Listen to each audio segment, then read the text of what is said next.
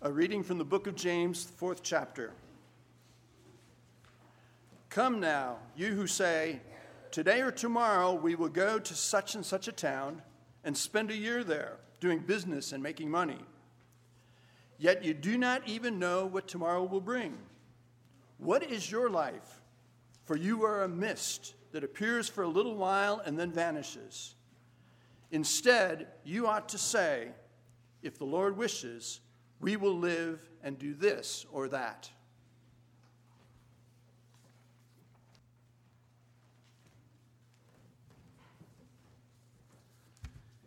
A reading from the book of James, chapter 5, verses 13 through 20. Are any among you suffering? They should pray. Are any cheerful? They should sing songs of praise. Are any among you sick? They should call for the elders of the church and have them pray over them, anointing them with oil in the name of the Lord. The prayer of faith will save the sick, and the Lord will raise them up. And anyone who has committed sins will be forgiven.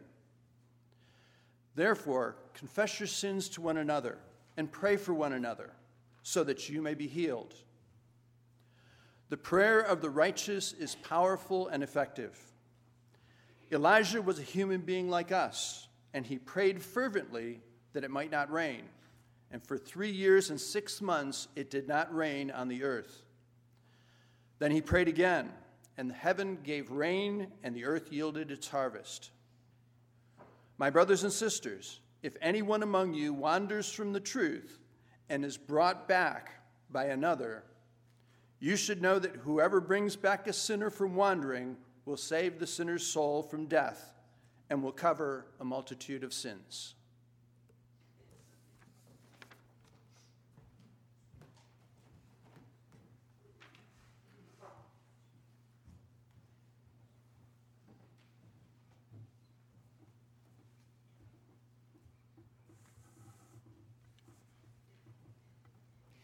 I am often moved by the public promises we make to one another at baptisms, at weddings, at child dedications, and today was no exception.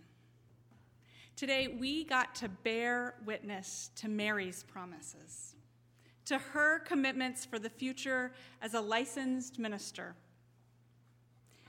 And some of what is so moving to me about these promises that we make comes from the first scripture we heard read earlier. You do not even know what tomorrow will bring. What is your life? For you are a mist that appears for a little while and then vanishes. Instead, you ought to say, if the Lord wishes, we will live and do this or that. Today, we witnessed promises being made for the future, even as our scripture reminded us that we do not even know what tomorrow will bring. In fact, I believe that the truth proclaimed in this scripture is precisely the reason we make promises in community. We live our lives on the edge of the abyss. The human experience, all of us sitting on the edge of the unknown, staring out into a future we cannot know. That is an uncomfortable reality for us. None of us knows what the future holds. We are constantly on the edge of the unknown, and that's the reason we make promises. In order to face that future. Promises give us something that is known, something we can hold on to and rely on. We make promises not because we know how everything is going to turn out, but precisely because we do not know what will happen. We don't know what the future holds, but we do know what kind of people we want to be, what kind of community we want to create. We know that we want to be doers of God's word. James has spent the whole of this letter trying to help us recognize that who we are and what we do really matters. Back in chapter 2, we heard these words: faith by itself if it has no works, is dead.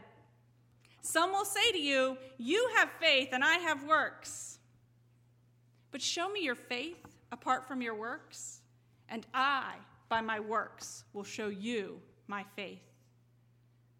Who we are, who we want to believe, who we want to be, what we believe, our faith, these things are all known by the manner of our living.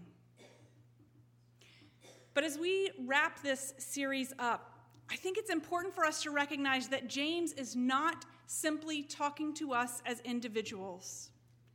James addressed the letter to 12 churches. He's talking about the community that we are to build together. You as an individual will be known by what you do, but so will the community.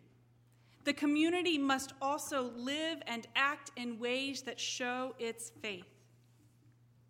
In James' vision of a faith community, it is a place where the fullness of our real lives is embraced, is welcomed, is shared. Are any among you suffering, the scripture says? Be together and pray. Are any of you cheerful? Be together and sing. Any among you sick? Come together, anoint one another, and pray. It's the full range of life named: joy, sadness, sickness. All of it belongs in the community of faith. All of it belongs here. And James reminds us to respond differently and appropriately to whatever it is that we bring. The community of faith is a place to share in and respond to whatever is happening in your life. All of it is welcome here. On any given week, our community is full of people who are sharing the wide and diverse realities of life. Are any among you celebrating? How about grieving? Are any among you doubting or feeling called to serve? Are any among you longing for healing or for belonging or for hope? Are any of you frustrated or despairing? Anyone among you committed or teetering on the edge of the unknown? Yeah, you are. And we are glad you're here, because this is what our community is about: walking together through all of it. It's part of why we participate in anointing. There is nothing magic in the oil. I hate to disappoint you.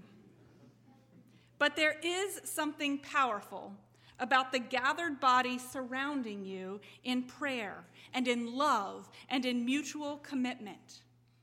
The scripture tells us to anoint those who are sick, whether that sickness is in mind, body, or spirit.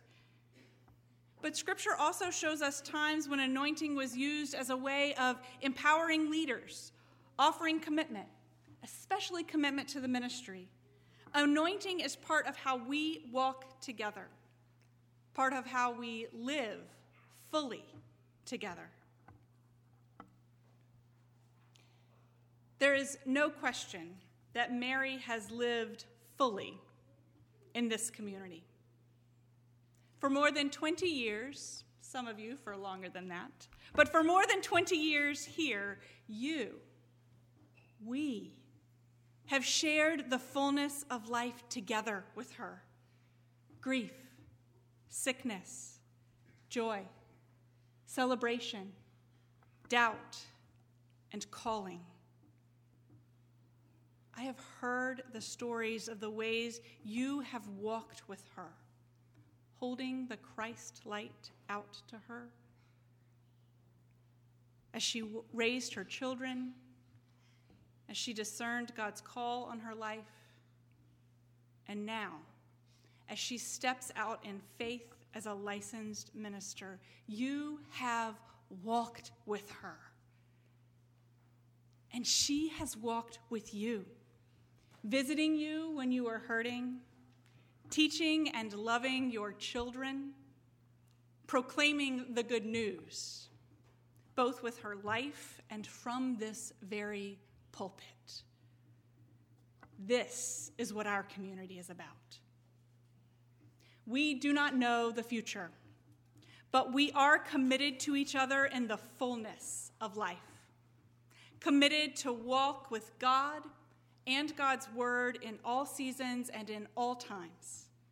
We live our lives together, and by the manner of that living, we are known. Amen.